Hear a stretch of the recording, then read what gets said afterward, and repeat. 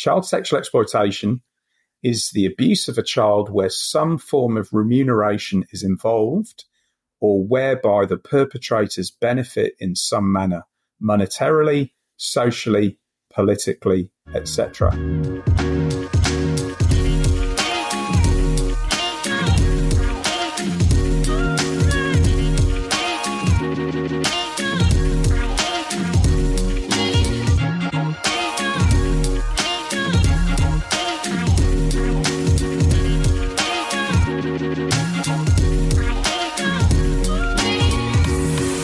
Welcome to today's podcast episode. I hope you're having an amazing day, whatever it is you're up to.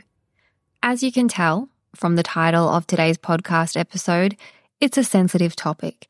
It's not an episode, to be played around sensitive little ears, but it definitely is an episode for all parents, all adults to listen to. I've had today's guest, Conrad, on the podcast before, back when he was working with the Morecambe Foundation. And so when Conrad reached out about this new project that he's working on, Project Paradigm, and his focus on childhood exploitation, it was a no-brainer for me to have him back on the podcast.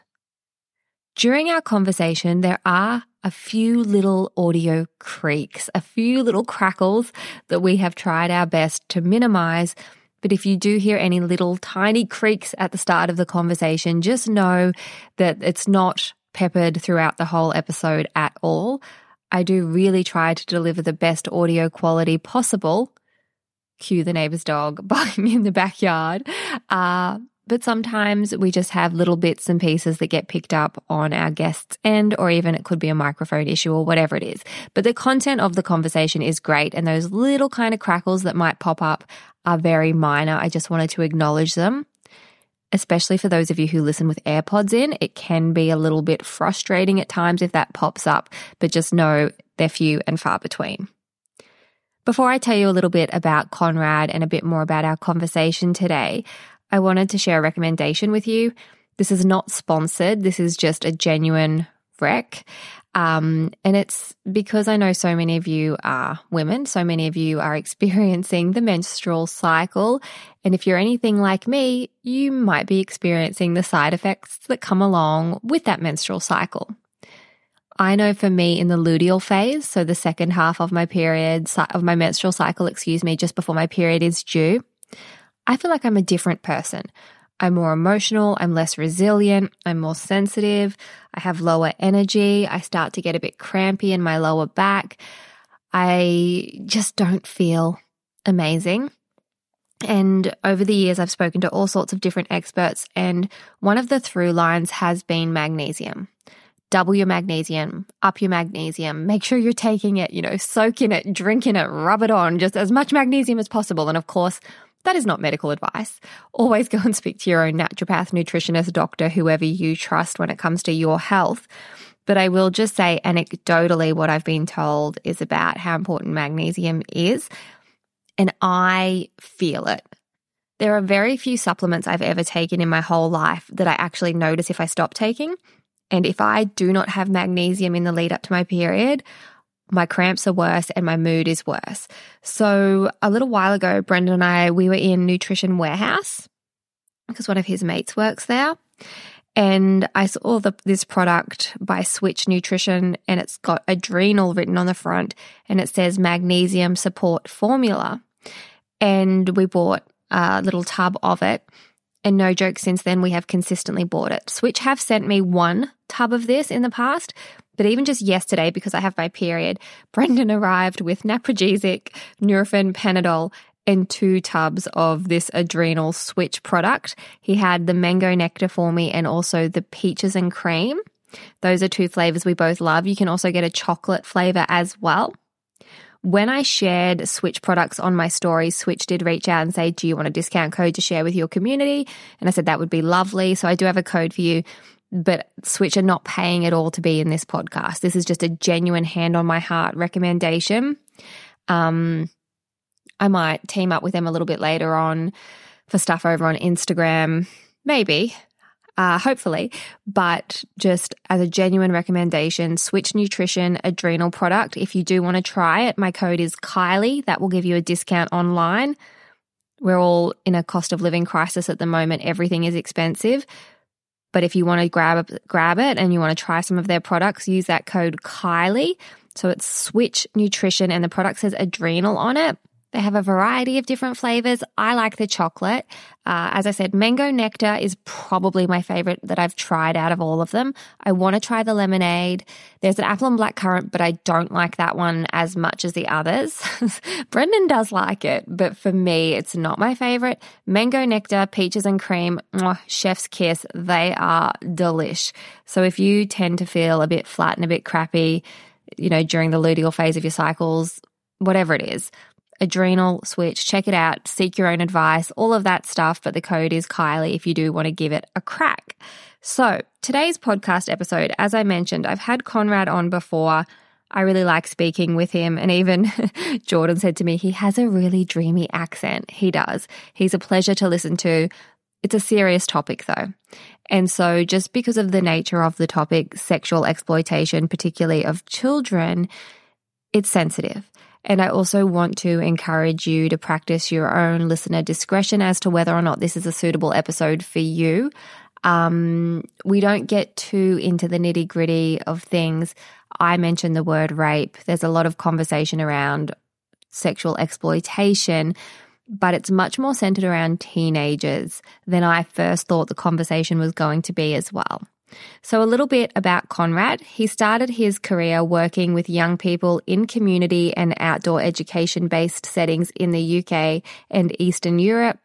Conrad has a strong background in child protection, working as a practitioner and manager with children and young people across a number of settings, including harmful sexual behaviour, intervention, missing children, child sexual exploitation, therapeutic residential care, family intervention, and domestic violence. Conrad is currently Principal Advisor on Child Sexual Exploitation with IFYS and also works with Project Paradigm, which is a national program aimed at addressing child sexual exploitation here in Australia. So let's get into my conversation with Conrad Townsend. Just quickly, a word from today's sponsors. Unless, of course, you're one of our Venti members. In that case, there are no ads and your episode is about to keep playing. Hey, it's Paige DeSorbo from Giggly Squad. High quality fashion without the price tag. Say hello to Quince. I'm snagging high-end essentials like cozy cashmere sweaters, sleek leather jackets, fine jewelry, and so much more. With Quince being 50 to 80% less than similar brands. And they partner with factories that prioritize safe, ethical, and responsible manufacturing. I love that. Luxury quality within reach. Go to quince.com/style to get free shipping and 365-day returns on your next order. Quince.com/style. Conrad, thank you so much for taking time out of your busy schedule to have this chat with me today. It's good to be here. Thanks. It's really nice to see you. I remember our last conversation. I think I even said to you during our interview, I love your accent. I'm like, just talk to me. So it's lovely to actually be able to see the man with the amazing accent and to have you back on the podcast. Yeah, that's very kind of you to say so. Sometimes it's not always good to actually see the person behind the voice, but It is. It absolutely is, I assure you. So today you and I are chatting about child sexual exploitation, which is a massive topic. And I think it's one of those topics that sometimes when we hear those words, childhood sexual exploitation, it's easy as Australians in particular to think that's an overseas issue. And it's not something that we really need to worry about because we live in such a safe country. Absolutely. You've kind of hit the nail on the head. And that's actually one of the reasons why I stepped into this work in Australia. My background has been predominantly working in what I call the pointy end of child protection. So I've worked with young people who have been sexually abused for a considerable amount of time now. And when I started out in that career in the UK, I kind of fell into working with child sexual abuse victims, young people with sexualized histories. And that eventually ended up leading to working with young people who were being sexually exploited. And within that context, young people who were going missing. I would spend a lot of time training police, social workers, health, but also doing direct risk reduction work with young people. When I migrated to Australia, it was actually never my intention to step back into this work. I thought, I've done my stint. That's it. And I'd worked fairly extensively in quite an intensive high-end area of child protection. And the issue I had is I noticed probably within about 6 months of arriving, and this was back in 2016, I noticed that we had a problem. And nobody seemed to understand that this was an issue in our communities.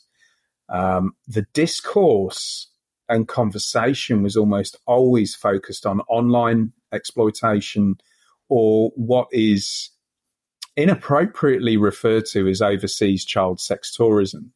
So where you'd have Australians going into places like Southeast Asia, Philippines, sexually abusing young people in those countries.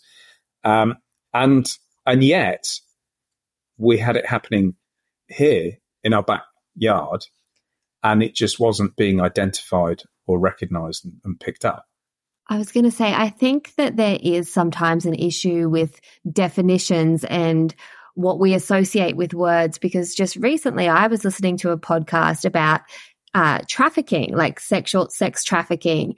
And in my mind, that was the same sort of thing of, oh, that's something that happens overseas. You know, you automatically think of like the movie Taken and that sort of stuff. Like your mind goes there. Well, mine did anyway. Yeah. But in this podcast in particular, they were talking about sex trafficking in the way of kind of someone grooming a child, making the child think they're in a relationship with them, and child being someone under 16, and then allowing other people to have sex with that child. And it just changed my mind on what the actual words mean and the association I have with them. So when it comes to childhood sexual exploitation, can you give us a definition on what that actually means? Yeah, that is a really, really good point. And it's actually a major issue. Before I give you that definition, I'll tell you why it's a major issue. The lack of a definition means that we're not able to consistently collate data. So we don't have a nationally consistent definition across the states and territories. The only state that has actually come up with something close to a definition is Victoria. And even there, that's not used as a uniform definition across all government departments. So what we have then is we have a problem whereby if we imagine the general public saying, well, it doesn't happen here and there's no evidence of it here. Well, they're kind of right in the sense that we've got no actual defined characteristics that are nationally consistent or accepted. And the interesting thing is, in 2016, we had the recommendations from the Royal Commission into Institutional Responses to Child Sexual Abuse. And one of the key recommendations was actually specific to child sexual exploitation and the need for a definition so that data could be collected and the prevalence actually understood. So that's the importance of having a definition. Yeah, I was going to say that makes so much sense, Conrad. As you were speaking then, I was thinking like if in each and every state we had a different name for, say, rape, then we might think, oh, rape doesn't happen as often. But because when we hear that word, it's confronting and we all understand what it means, there is an acceptance that, no, that does happen here. We all know someone who knows someone, et cetera, et cetera. So yeah, the actual definition, naming, so that you then can understand what you're even talking about. Yeah, absolutely. That's a really good analogy, actually, and it's obviously pertinent to this context. So for this reason, Kylie, I default to the UN definition because, and I'm maybe a little bit idealistic in this, because Australia is a UN member state. We technically are a signatory to the UN Declaration of Human Rights, and we're a signatory to the UN Convention on the Rights of the Child. And there are articles within the UN Convention on the Rights of the Child that state that children should be protected from exploitation. So I default to the UN definition, and bear in mind that this definition was established in 2001. So we're now 2023. So they say child sexual exploitation is the abuse of a child where some form of remuneration is involved or whereby the perpetrators benefit in some manner, monetarily, socially, politically, etc. Exploitation constitutes a form of coercion and violence detrimental to the child's physical and mental health, development, and education. So if we look at that, and we probably, when we hear that, we start to go, okay, now I start to understand what sets this apart from, if you like, conventional intrafamilial child sexual abuse. And that is, there's a form of exchange occurring. Now, historically and inappropriately, we would have heard this referred to as child prostitution or opportunistic prostitution. And certainly in Australia back in the 90s, that's very much how it was referred to.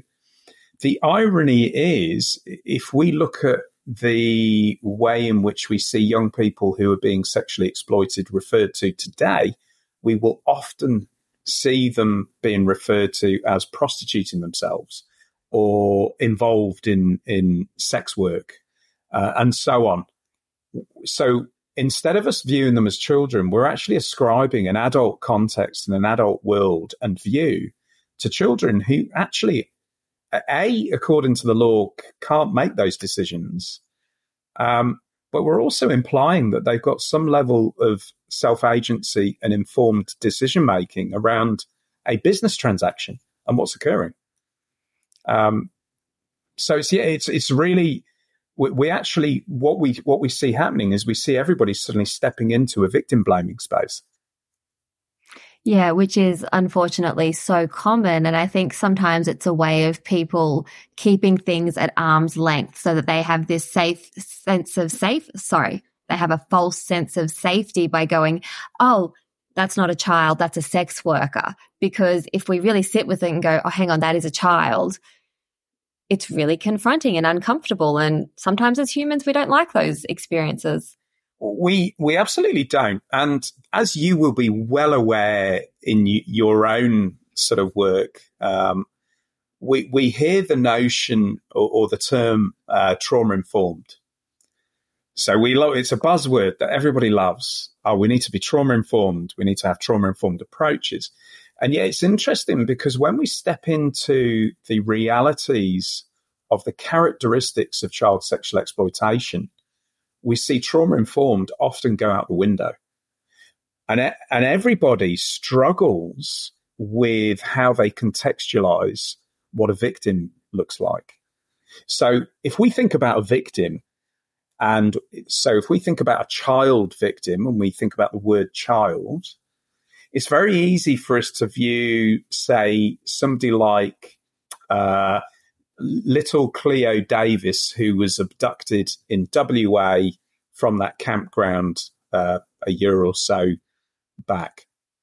Everybody very easily characterizes her as a victim in that context. She was a child, vulnerable, highly vulnerable, in need of protection, and she was a victim. And yet the interesting thing is, if we look at, say, teenagers around the age of 14 and 15, and we see them in what would be considered to be normal youth culture settings, drinking, smoking weed, that kind of stuff. We struggle with the notion that they are just as vulnerable and therefore potentially victims.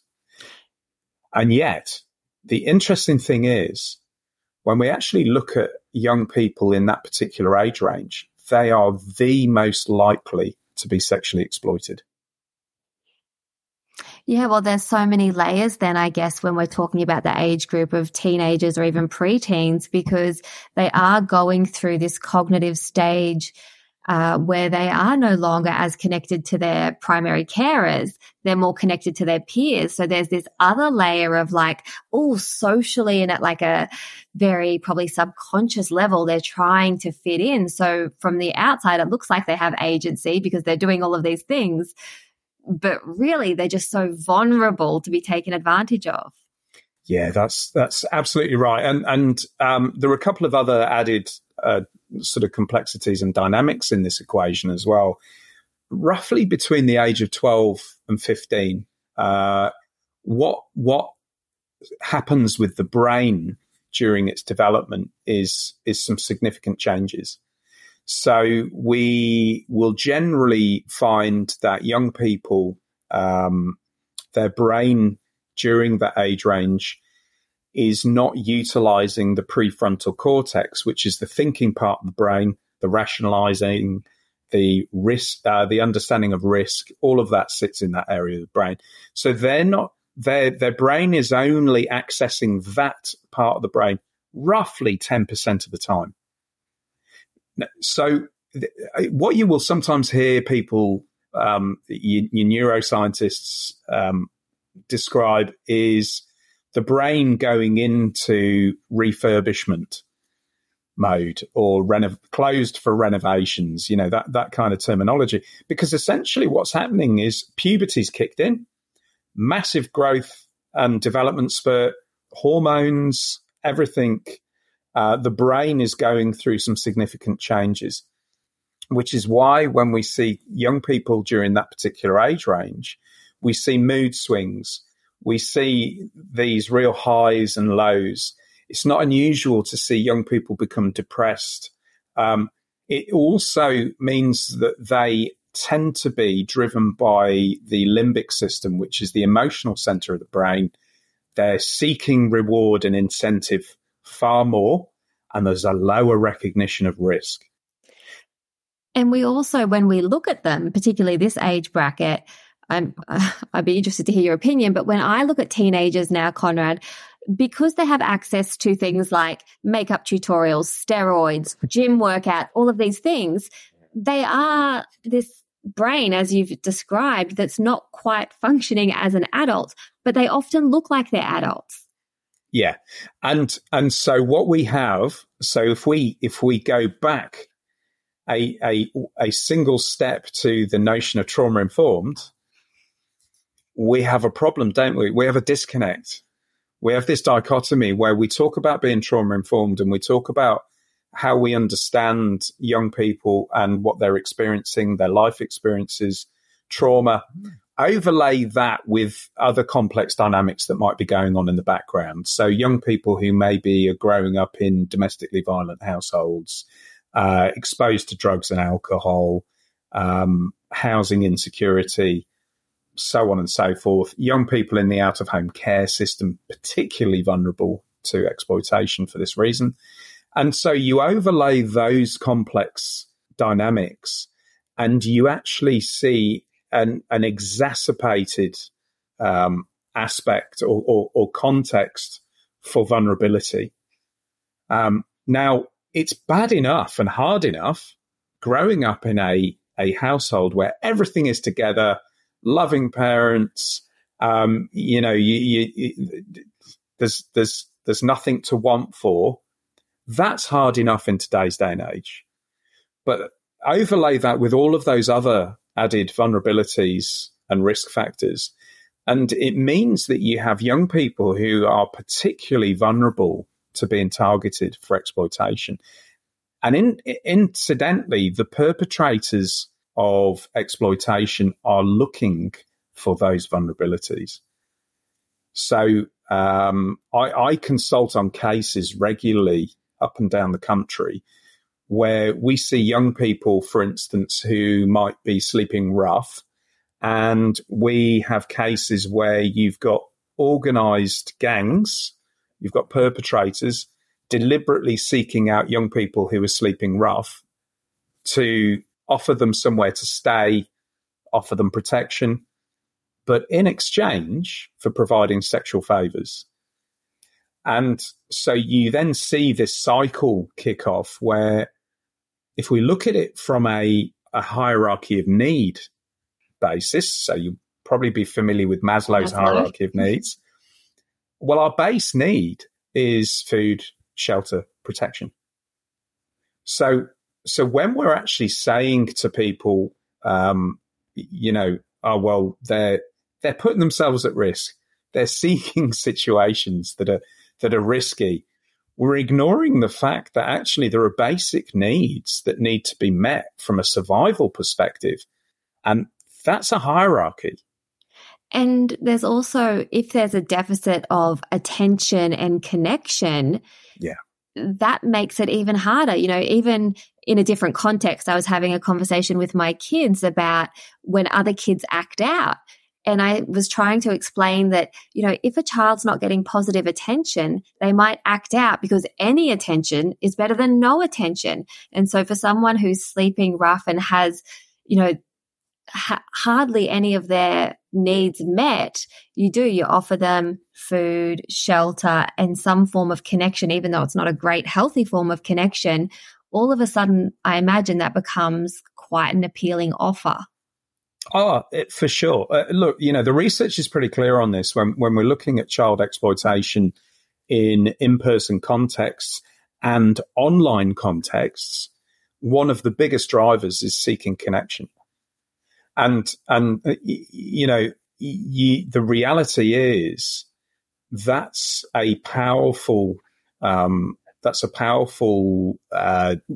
driver thing that can be manipulated. So, if I'm seeking connection and I'm seeking belonging, I'm not necessarily going to look at certain types of risk or certain types of situations and go, I'm not doing that because that's unsavory or that's just wrong.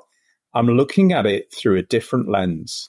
And when you've got young people, for instance, who've grown up, say, in a household where there's been domestic violence, they're exposed to power and control dynamics that may seem normalized in some respect. Maybe an uncomfortable setting. It's a potential push factor in itself. So, in other words, that's likely to create vulnerability because they don't like being at home. However, if they're seeking connection, they've grown up with a power and control dynamic or an environment with power and control dynamics that you witness in a domestic violence situation, they're not necessarily going to see that as abnormal. So we've got to understand that when we're looking at the way young people, the way vulnerability looks for individual young people, it doesn't look necessarily the same for each young person either. But one of the most common characteristics you see with victims of child exploitation is seeking connection and belonging. And that's in the fair majority. The Victorian Children's Commissioner back in 2021 conducted an inquiry into young people going missing from out of home care, and they found that between 40 and 50% of all young people going missing from care were being sexually exploited in Victoria. What they also noted is that in the majority of cases, they were seeking connection.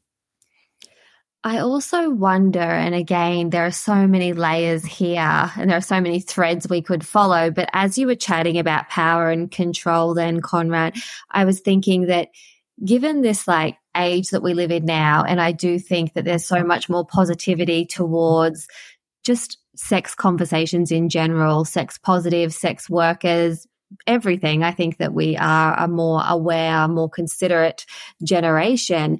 But I wonder if that sex positivity also then can sometimes penetrate the mind of someone who is vulnerable to make them think that that is like a powerful, empowering choice that they're making for themselves in this exchange, which again just adds another layer because they're not cognitively old enough to understand their vulnerabilities and make that decision. Yeah, I think you make a very good point there. We have a conflation of the notion of empowerment with the preservation of childhood.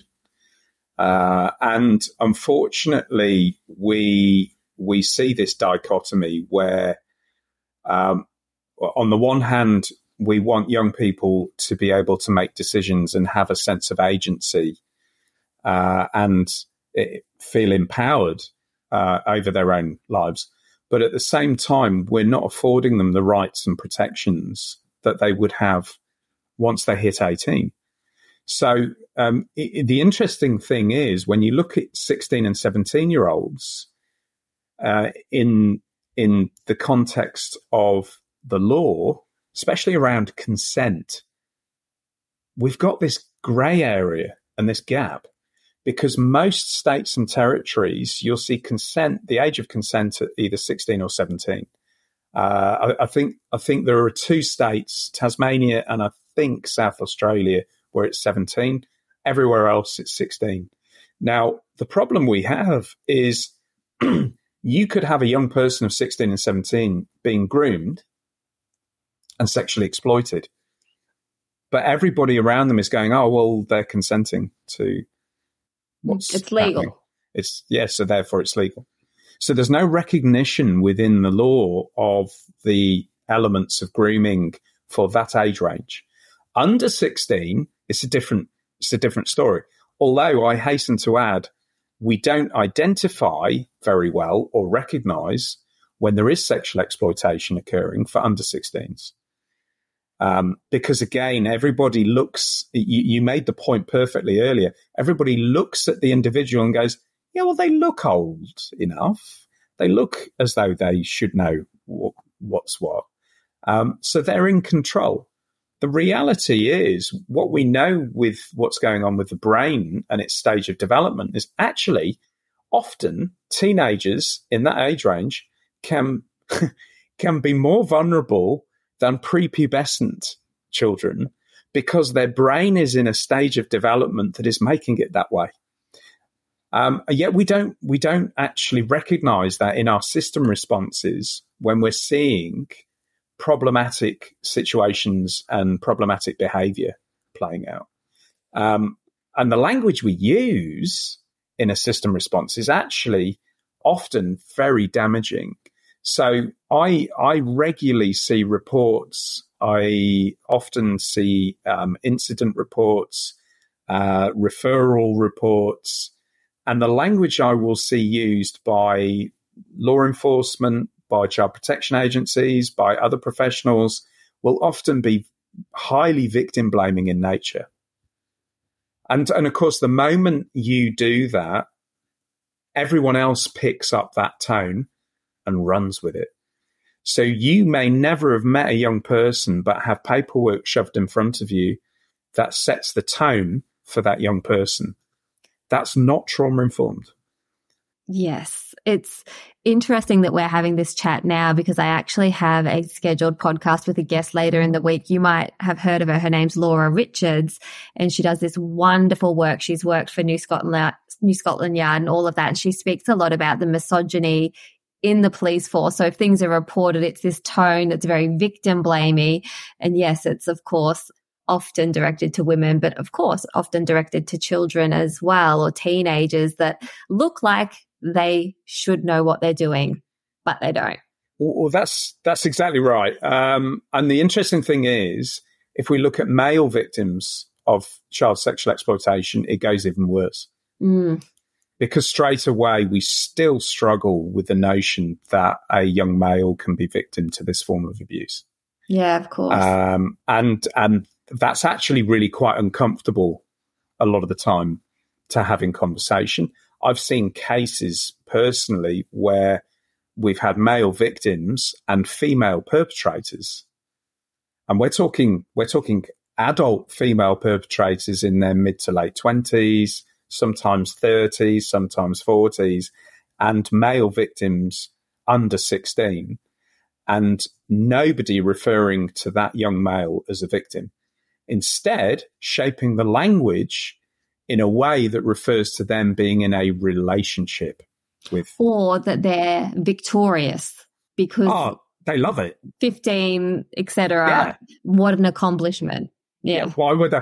Yeah, that's what boys want, isn't it? That's what, the reality is, though, the research is pretty clear on this. For male victims, the impact can be just as profound. So trauma is trauma at the end of the day. Of course. And yet we still struggle to see males as victims. And the impact of that is we see lower rates of disclosure. That then skews the data we have around when we're looking at gender and disclosure. Yeah, on the face of it, on paper, we have more disclosures from females. But what we also know from the research is males are less likely to disclose. Yeah, of course, because there's so many other added layers there with masculinity and identity. Stigma. Absolutely. Everyone knows therapy is great for solving problems, but getting therapy has its own problems too, like finding the right therapist, fitting into their schedule, and of course, the cost. Well, BetterHelp can solve those problems. It's totally online and built around your schedule. It's surprisingly affordable too. Connect with a credentialed therapist by phone, video, or online chat, all from the comfort of your home. Visit BetterHelp.com to learn more and save 10% on your first month. That's BetterHelp, H-E-L-P. When it comes to exploitation, there's obviously quite a spectrum. And whilst we can't go through every single thing that falls under the umbrella, I'd be curious to know, Conrad, what is on the kind of, I don't want to say lighter end of the scale, but perhaps more common end of the scale, such as exploitation. I think maybe a 14-year-old male, female, in between sends a nude photo, that adult then passes that photo around. Does that fall under this umbrella as well? Or is it different? Because, I mean, I just know that you said social, like a social benefit, a social gain. If someone's sitting at the pub and they're passing around a nude photo they were sent, is that classed as sexual exploitation? Yes, it would be. Yeah. Okay. So that would be considered to be online exploitation. What we're seeing, interestingly, is a massive increase in Australia of young male victims of sextortion. So the federal police have reported over the last 12 to 18 months a quadrupling of cases of young males being exploited and sextorted by gangs, a number of overseas gangs based in India, Africa, the Ivory Coast, where they're sextorting them either for more photos, more material, or for money. So I remember there was a case that came up, it would have been probably about a year and a half ago, of a young male who, in an attempt to try and problem solve what had transpired, he'd been groomed by one of these gangs, thought he was actually talking to a young female of a similar age, was persuaded to send pictures, was then sextorted, and he problem solved it by getting hold of, I think, his parents' credit card and handing over $15,000. So we see those kind of things occurring. That's becoming more common. The online world, we have to be very clear, and the message for some reason is not getting through. But the reality is the online world is just as unsafe as the physical world. And yet we have this bizarre dichotomy where we recognize that in our policy discourse, but we don't recognize how unsafe the offline world is for young people who are experiencing sexual exploitation. Now, what we generally see, and the best way to describe this is when we're looking at typologies of sexual exploitation, the most commonly seen are probably there are probably about four. The first one is what we'd refer to as inappropriate relationships. So that's where you will have an adult, either male or female, who will set themselves up almost in a role model context to a young person. And they'll be seen as somebody that they can kind of rely on. Generally, the young person will think they're in a loving friendship or relationship, and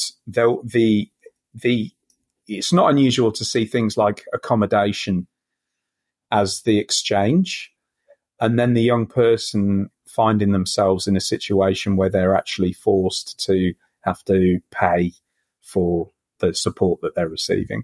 So that's the one that we see more and more commonly. You see organised exploitation and trafficking. So that's where you'll generally see organised crime gangs grooming, targeting young people, grooming them, sexually exploiting them, trafficking them distances. So I've consulted on numerous cases here in Queensland where we've seen young people being trafficked from the Sunshine Coast as far north as Rockhampton, as far south as Byron Bay and Coffs Harbour. I've seen cases in Tasmania where young people have been trafficked from north to south. We've seen young people trafficked from Tasmania into Victoria and so on. That's more common than people realise, and it's generally quite organised and sophisticated. You'll see young people trafficked across hotels and motels. The hotel and hospitality industry is actually a prime target when it comes to a need for training and understanding. Because, and we actually ran a pilot project on the Sunshine Coast up here earlier this year, targeting hotels, hospitality venues, and taxi and rideshare services, because they commonly used. We actually went out one day and basically called on hotels and apartments to hand out resources, information, and have conversations with front of house staff. And it was really interesting because the amount of front of house staff that would say to us, "You would not believe what we see." Mm. And some of them would actually go so far as to say, "We actually didn't understand that what we were seeing was exploitation or trafficking. But now that you've actually explained it to us, we've got a completely different view." And so when you look at the public perception and how the public interprets something, it doesn't always marry up with the actual the sort of definition or defined understanding. So you've got organised exploitation and trafficking. You'll often see young people used to recruit other young people into that. The levels of threat and violence that are used are quite profound. I've seen cases where we've had young people beaten unconscious and left in ditches as a warning that they're not to disclose or speak out. The other one we often see is peer-to-peer recruitment, and that's where you'll see cohorts of young people in schools, sports club settings, recruit other young people into exploitation. Perpetrators like this particular model because it means that they don't actually have to have contact with the target. So they get other young people to do it. And if anyone gets caught, it's the young people that get caught, not perpetrators. But probably the most common you will see is what's known as the boyfriend-girlfriend model. And that's where you'll see an older, either an older young person, so sort of an 18 or 19-year-old, right through to 20s and 40s, strike up a relationship with young people, often young people who are not having a great time at home. They will start what's seen by the young person as a loving relationship. It'll rapidly turn into a sexual relationship. The young person views that other person as either an older boyfriend or girlfriend. And then you see that perpetrator create dependency on themselves. So they will look to try and drive a wedge between the young person and any protective networks or individuals they have. So that young person will then quite rapidly become isolated from their peers, isolated from family. Once they're in that stage, generally it's in that creating dependency stage that the adults in that young person's life start to go, something's wrong. But what they will often witness is actually challenging behavior, disruptive behavior, antisocial behavior, because the young person is pushing back against those in their life that are generally quite protective. This will often mean that young people will then start to run away. They'll go missing overnight. You may even find with the 15, 16 and 17-year-olds that they get kicked out of the family home because parents are struggling. They can't manage the behavior.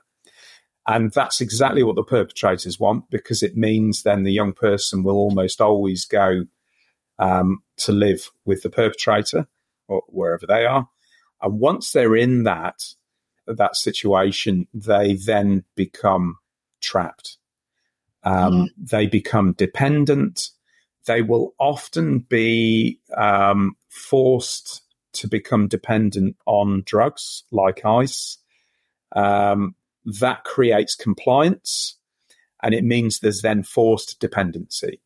So the exchange then becomes less affection and attention orientated and more towards drug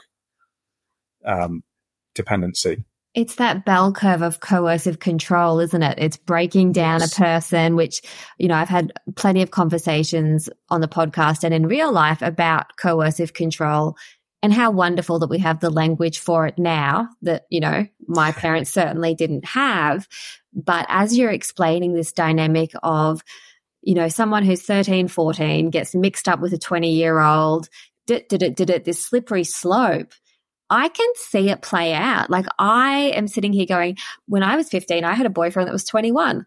Luckily, he wasn't a terrible human, but I still, even now at 35, when I think about that age gap, Conrad, I'm like, what was a 21-year-old doing with me? Like, was it just that I had a healthy sense of self-esteem and stability at home that meant I didn't then go down that slippery slope, which can happen so easily for vulnerable teenagers? Like, I can see that. And I think it's such a well-worn path. Obviously, they have this script of lock in on a vulnerable young person, follow these moves, make them depend on you, kind of break them down, and then they've got this Play-Doh person that they can manipulate. Yeah, absolutely spot on. And that's exactly right. What you've just described there, so your own personal situation there, that is probably the most common.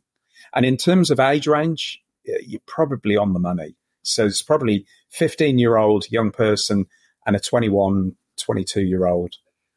It's generally, you'll see female victim, male perpetrator. However, I always throw in the caveat, we have to be very careful when we start to stereotype according to gender. But that's your typical age range. Now, we've seen cohorts of young people where, I've just described to you 4 different typical models of child exploitation, but you'll actually see all of them intersect. So they may not always be just a single model that's being used. you may actually see organized exploitation gangs utilizing the boyfriend-girlfriend model or the inappropriate relationship model and the peer-to-peer recruitment model all at the same time. Yeah, of course. And what that does is it actually makes it can make the dynamics difficult for people to understand and tease out, because on the face of it, all everyone will see is a young person who's being challenging, displaying antisocial behavior. It's not unusual to see young people who, when they hit that, they kind of go from the dependency, creating dependency stage to the what we call the taking control stage, where the perpetrators basically then start to show their real colours. That's when you start to see young people displaying some of your more concerning behaviours. So things like eating disorders might show up. You see self-harm, suicide attempts, ideation, that kind of stuff. And so by the time they hit that stage, you then see this intersection with severe mental health issues. And of course, everyone will be focused on the mental health stuff without understanding that, well, there's possibly a power and control dynamic at work here. People will hear that there's maybe an older boyfriend, but nobody will actually question the context to that and what that means, what that actually looks like. And is that something we should be worried about? And amazingly, what you will often see with your 15, 16 and 17-year-old victims is everyone going, oh, yeah, they've got an older boyfriend or they're in a relationship with this adult. Nobody really challenging that. And everybody instead referring to the whole situation as intimate partner violence or domestic violence. When in actual fact, what we've got is often cases of exploitation occurring. And the interesting thing is the coercive control and the power and control dynamics that you see, especially used in the boyfriend model, looks so similar to adult domestic violence cases. And we have language for that. We even have offence mechanisms and support mechanisms for picking that up for victims of domestic violence. We don't have that for child exploitation. Yes. And even some of those, I guess, things that we should look out for as parents, such as the moodiness and the acting out or the defiance. I imagine a lot of parents are like, well, that's just having a teenager, and kind of look the other way, because that's what we're told, right? Like, I've not got teenagers yet, Conrad, but I remember being one. And sometimes it is, but this is the challenge we've got. Is when I was a teenager, things are not the same as they were when I was a teenager. However, the interesting thing is I've often reflected on this as a result of my work and thought back to cases I remember of both boys and girls I was in school with who were clearly being sexually exploited. But it was even less visible back then. And the interesting thing is it was probably less common than it is now. We now have a scenario where and I'm not exaggerating, on pretty much any given day during the week, I'm getting cases raised by different professional organisations in different states where they're saying, we've got these cases here, we're seeing it everywhere. I had a conversation with somebody in Tasmania yesterday that works in one of the government agencies, and they said it's almost like somebody's opened the floodgates. We are now seeing cases of teenagers being sexually exploited daily. Well, I imagine social media has something to do with that, right? Because it gives you so much access to someone's, if a teenager, if anyone has their profile on public, someone can begin to breadcrumb some grooming, leaving comments, asking, getting to know you, interactions, all of those sorts of things, which then just mean, you're just exposed to more people. So it would make sense that that rate would increase. But I wonder about, I know we've spoken a lot about teens and kind of that preteen age. What about primary school age children? Just because I know a lot of our listeners, and I know we have to wrap up soon, but I know a lot of our listeners will have primary school age children. I'm guessing it's still relative. It is relative. What you tend to see is you see online, in my experience, you see online exploitation being a bigger issue for primary school age children. A lot of it comes down to the supervision level of children and young people. What you tend to see with primary school age kids is they have less freedom afforded to them to be able to go wherever they want. And there tends to be generally much more interest from parents and carers over what they've got going on. Their lives tend to be a bit more structured. The problem you have is when you hit the teenage phase of life, teenagers decide they know what's best for themselves. And so you tend to see a greater degree of freedom occurring. And because you have the challenging behavior that is typically associated with teenagers alongside some of these other dynamics, you tend to find young teenagers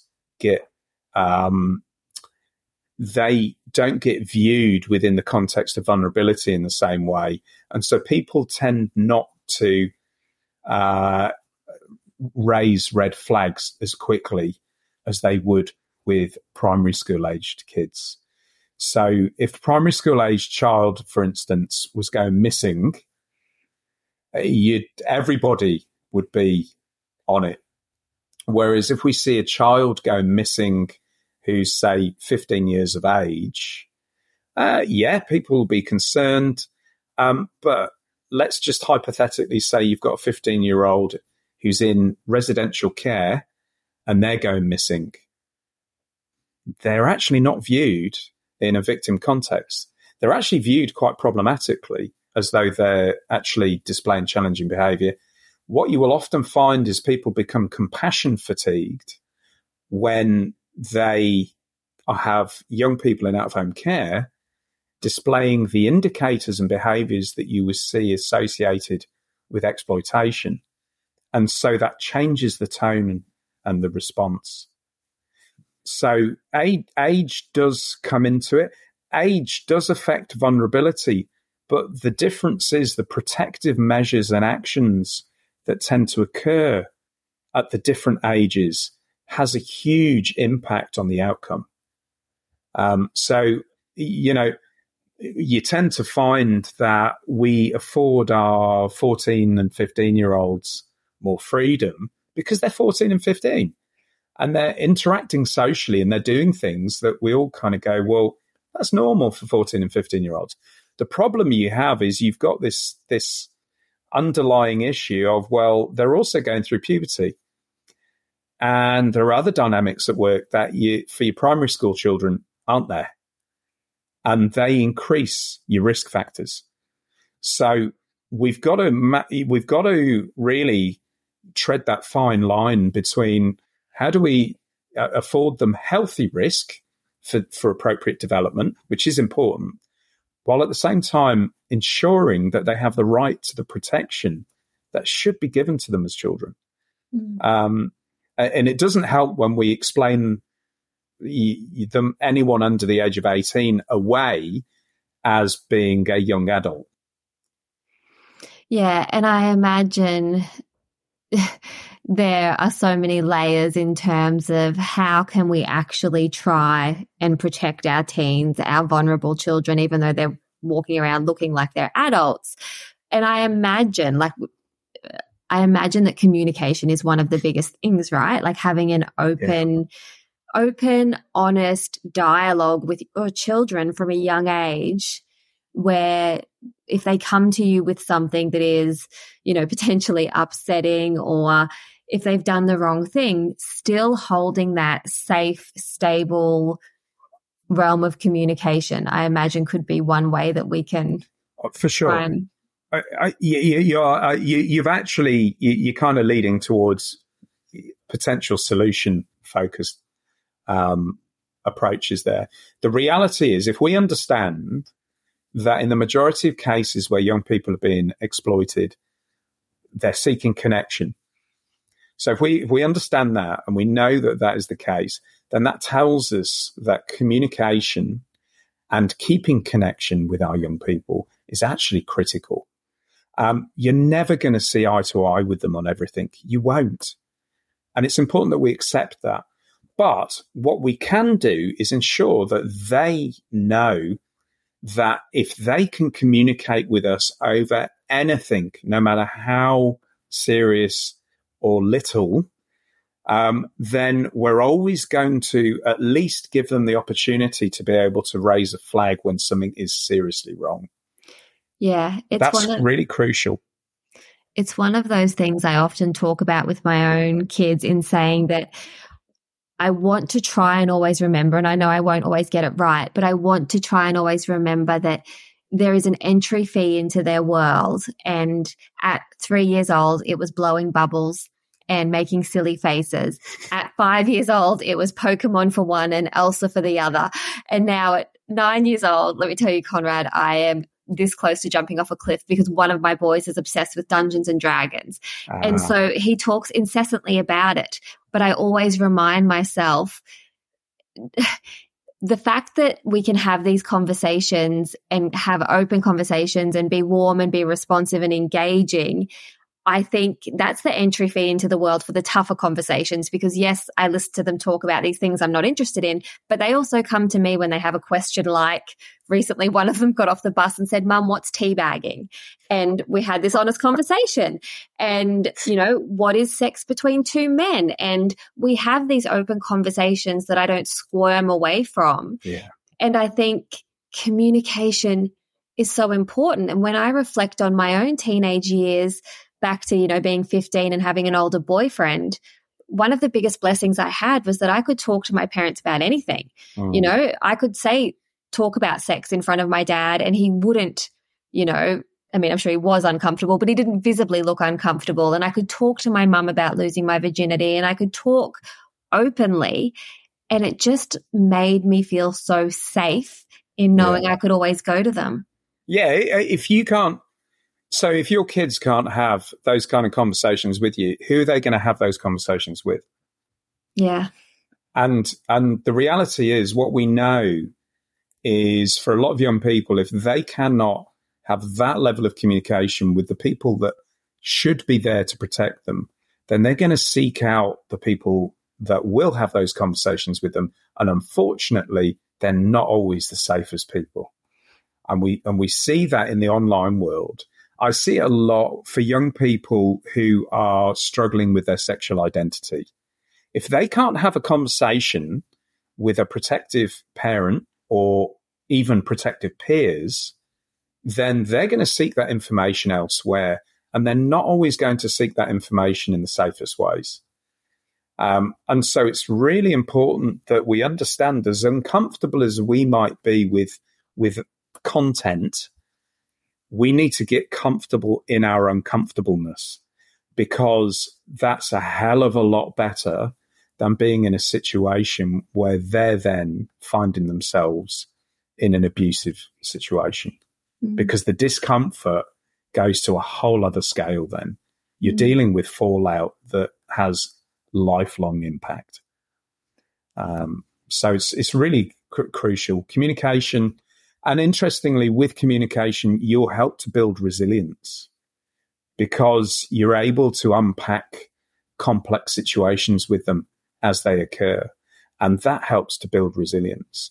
The biggest solution to generally, I find, any of these kind of situations is meeting unmet need. And that normally comes through communication. So how do I have a conversation with a young person who maybe is in a really unsafe situation?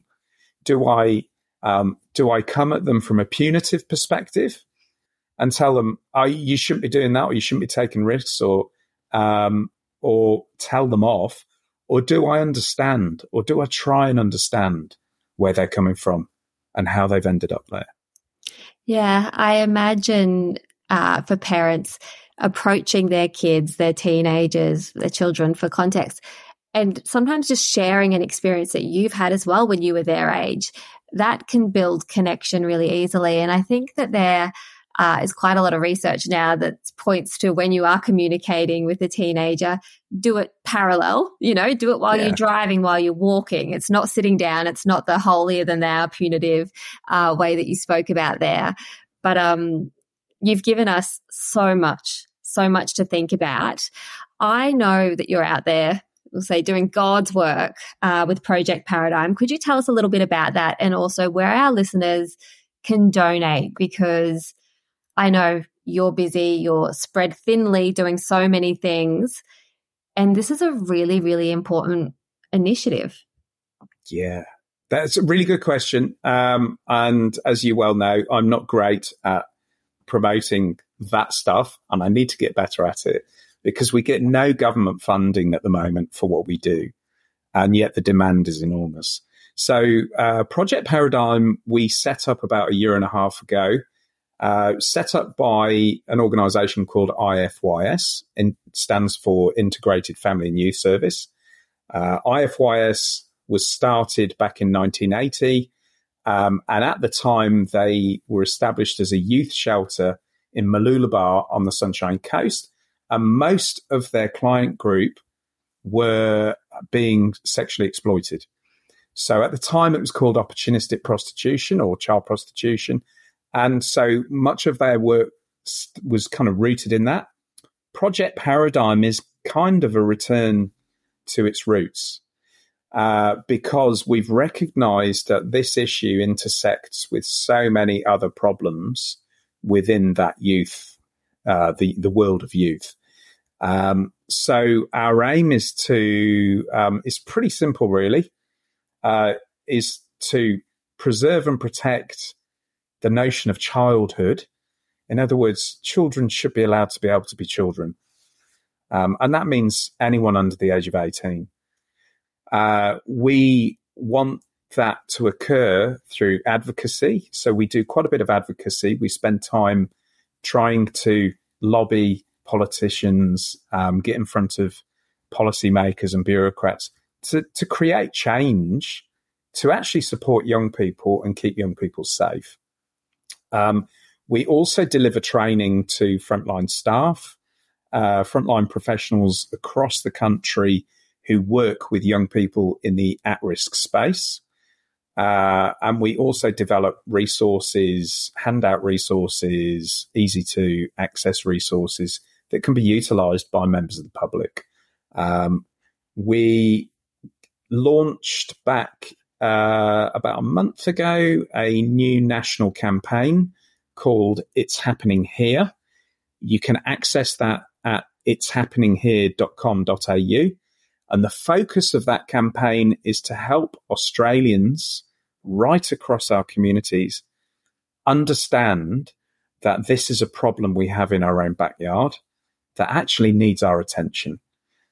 We want people to look out for young people. We want people to care for the young people in our communities. So the focus of that campaign is very much to help people understand and recognise that it's occurring here. Project Paradigm, there is the option to donate through Project Paradigm. So we try and make sure that pretty much 100% of any funding that we get goes straight back into resource development, training projects. We recently ran a project that had a little bit of funding from Sunshine Coast Council, where we were targeting the hotel and hospitality industry. And that was to help frontline hotel and hospitality workers be able to recognise when they had young people who were in risky situations in their venues. So we try and do that kind of stuff. We've got a number of projects that we want to get off the ground that are focused on either training for free. I'd love to train everybody for free. Unfortunately, It's not always possible. But we also want to start targeting young people more in a proactive way. So we've got some pilot projects that we want to run that we're trying to raise money for at the moment as well, that help to do that. So that's kind of how people can help. That's what we do. That's what we are doing. And follow us. Click on our social media pages on Facebook, Instagram, LinkedIn. Follow us, like us, share our stuff.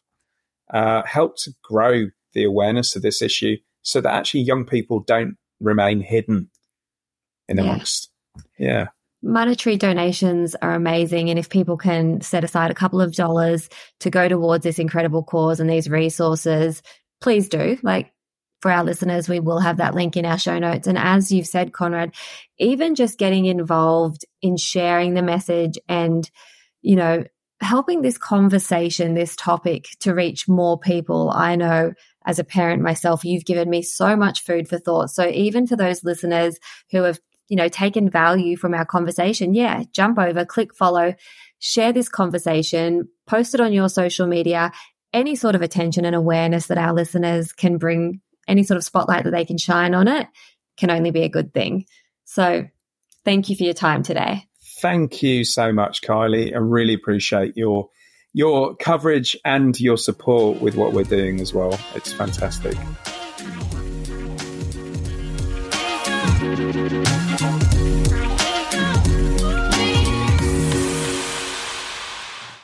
Today's podcast episode was recorded on the land of the Bundjalung Nation.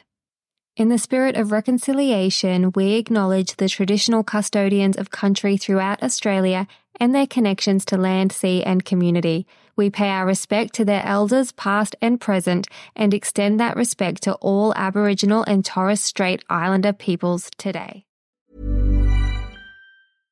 Imagine the softest sheets you've ever felt. Now imagine them getting even softer over time. That's what you'll feel with Boll & Branch's organic cotton sheets. In a recent customer survey, 96% replied that Boll & Branch sheets get softer with every wash. Start getting your best night's sleep in these sheets that get softer and softer for years to come. Try their sheets with a 30-night guarantee. Plus, get 15% off your first order at bollandbranch.com. Code BUTTERY. Exclusions apply. See site for details.